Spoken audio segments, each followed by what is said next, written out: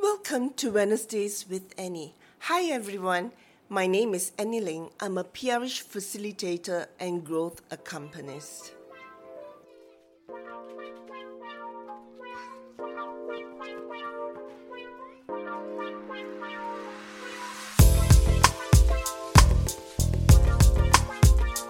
So today we continue with asserting myself respectfully. And today we will keep our gaze on the person before me as I assert myself. This person is a very important person to me, is of value to me. Yeah? The way he or she receives me as I assert myself can help me to grow more into who I am. And this person also have their needs and aspiration. And when I assert myself, I can make it easier or more difficult for this person. So when I express my need, my decision, or some difficult decision, or I need to say no to the request from somebody, I ask myself, am I able to stand in the best of myself, in who I am, my essential self? Am I able to connect to my relational capacity, such as kindness, my good listening skill, my patience, my goodness, perhaps my humor, my way of communicating. And I choose the right words, I phrase the way I want to express myself. Is it clear? Is it firm? Is it kind? Is it respectful towards the other?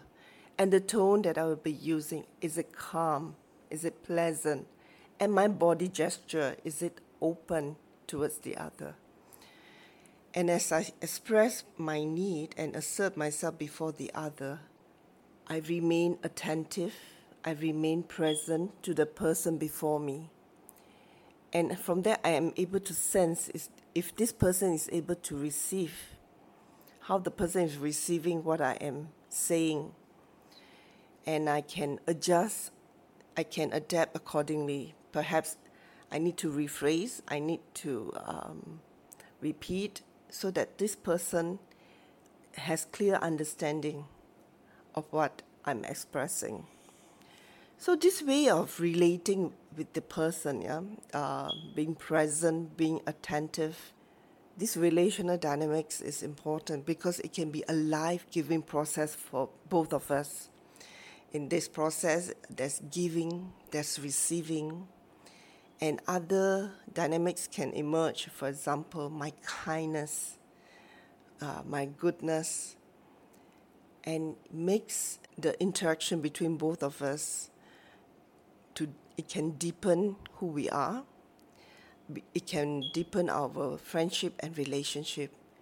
And this person can also feel that they are important part of our process, of our growth process and our decision and so forth. So observe yourself the next 1 week as you assert yourself before another person. Ask yourself, am I standing in the best of me? What are the words that I'm using, my choices of words, my tone, my body gesture? And then this person in front of me, the person that I'm going to relate to,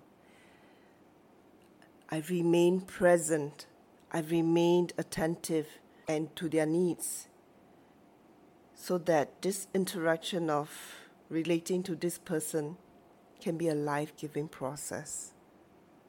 So that's all for now. Till next week then. Ta!